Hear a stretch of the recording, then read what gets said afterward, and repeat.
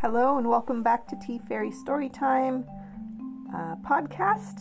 I am so glad that you're joining us. Today's story, we are reading from Sophie the Robot with a Soul, which was written by Romanian author Irina Dumitru. And we are up to chapter 6, which is Sophie's Learning New Things.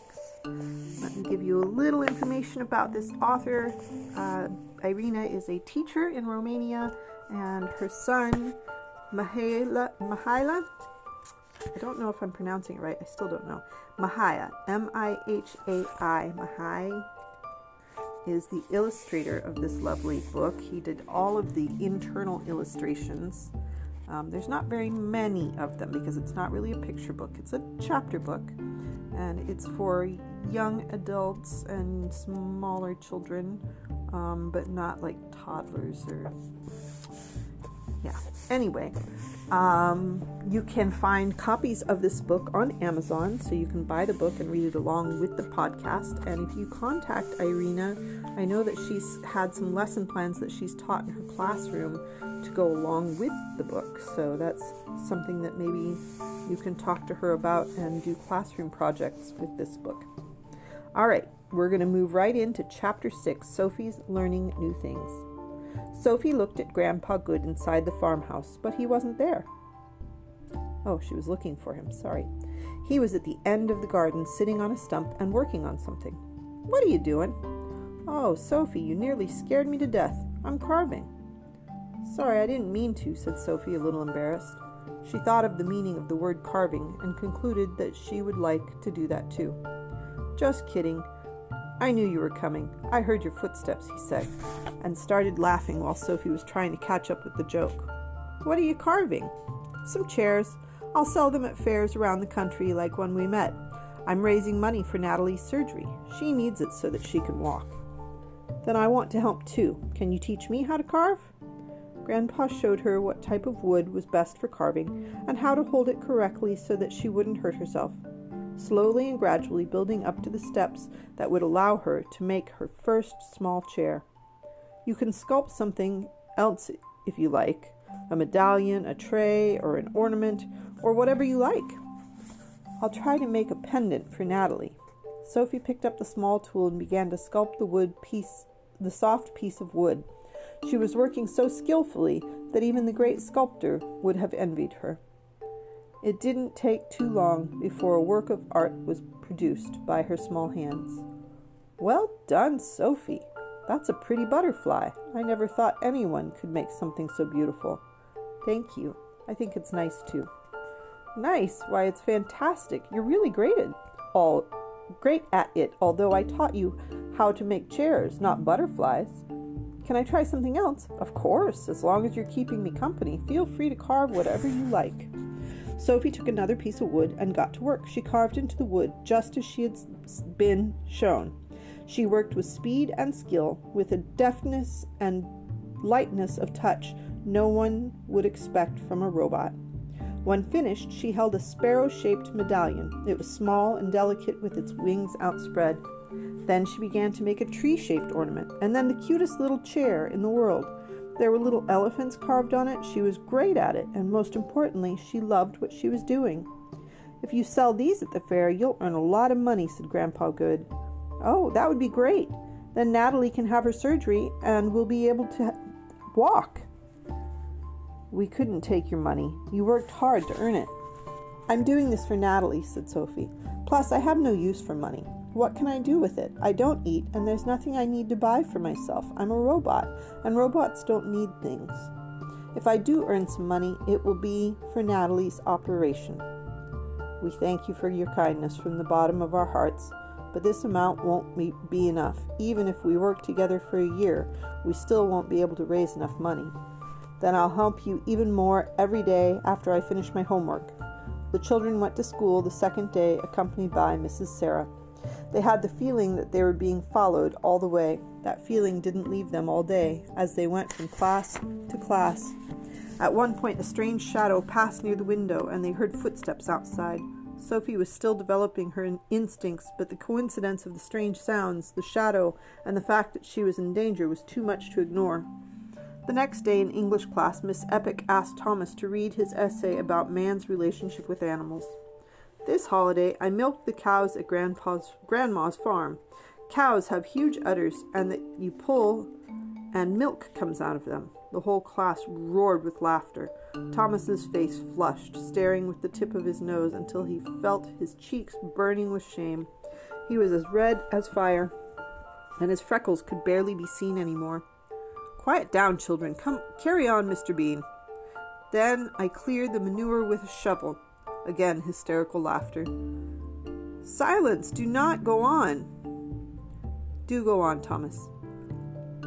"We have a wonderful relationship with our pig.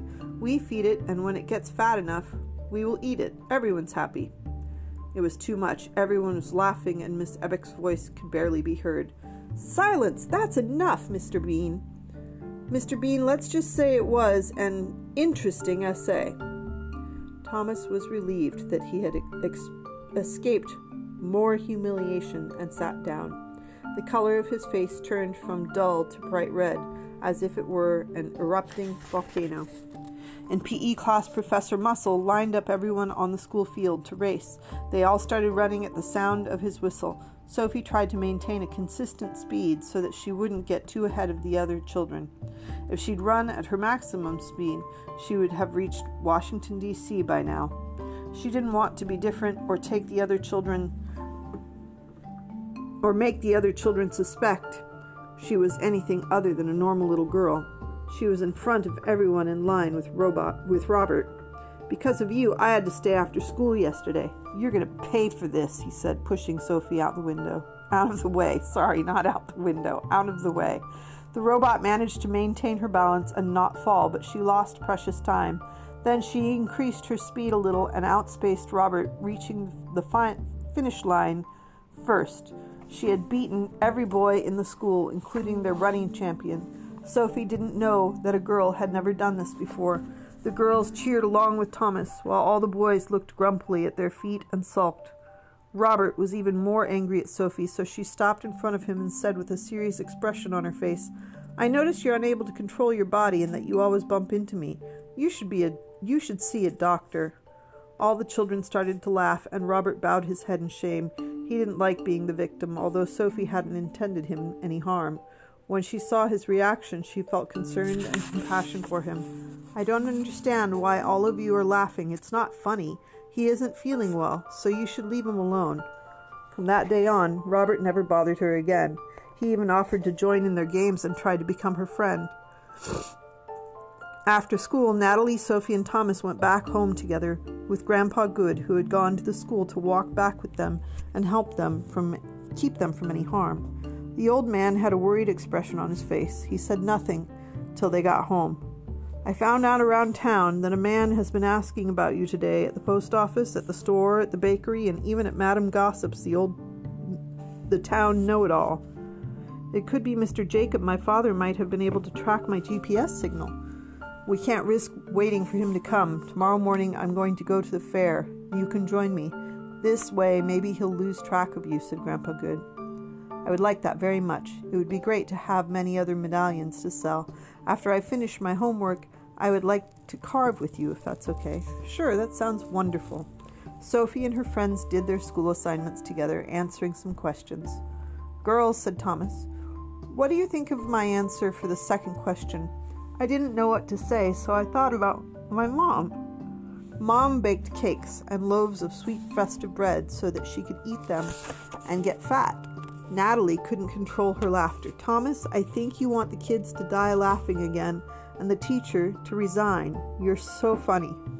Thomas was happy to lift Natalie's spirits, so he decided not to change the sentence.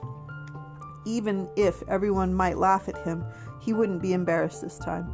He was going to join them if it helped cheer up Natalie. Sophie left them alone and went to help Grandpa Good. Today she sculpted even faster. First she made 10 medallions in the shapes of different insects, then vast trays and decorations. It was impressive how fast she could work. And that is the end of chapter 6. And the title of that chapter was Sophie's Learning New Things. I really hope you're enjoying the story. On Monday, we will pick back up at chapter 7, At the Fair. And again, you can find this book on Amazon. It is by author Irina, Irina, Dumitru, Dumitru. And it is titled Sophie, the Robot with a Soul. I hope that you guys have a wonderful day. You can follow me on Facebook at Tea Fairy and Friends Storytime and Adventures Facebook and group, both a page and a group. You can also find me on YouTube at Tea Fairy and Friends Storytime and Adventures, and it's a YouTube channel. So yes, that's about it. You can visit Anchor.fm and sponsor this podcast, or if you're interested in sponsoring any other storytime activities, I do take PayPal and Venmo. You can email me at teafairystorytime@gmail.com. That's teafairystorytime@gmail.com. Thank you for joining us. I hope that you have a lovely weekend, and we'll be gathering on Monday to read again. Bye!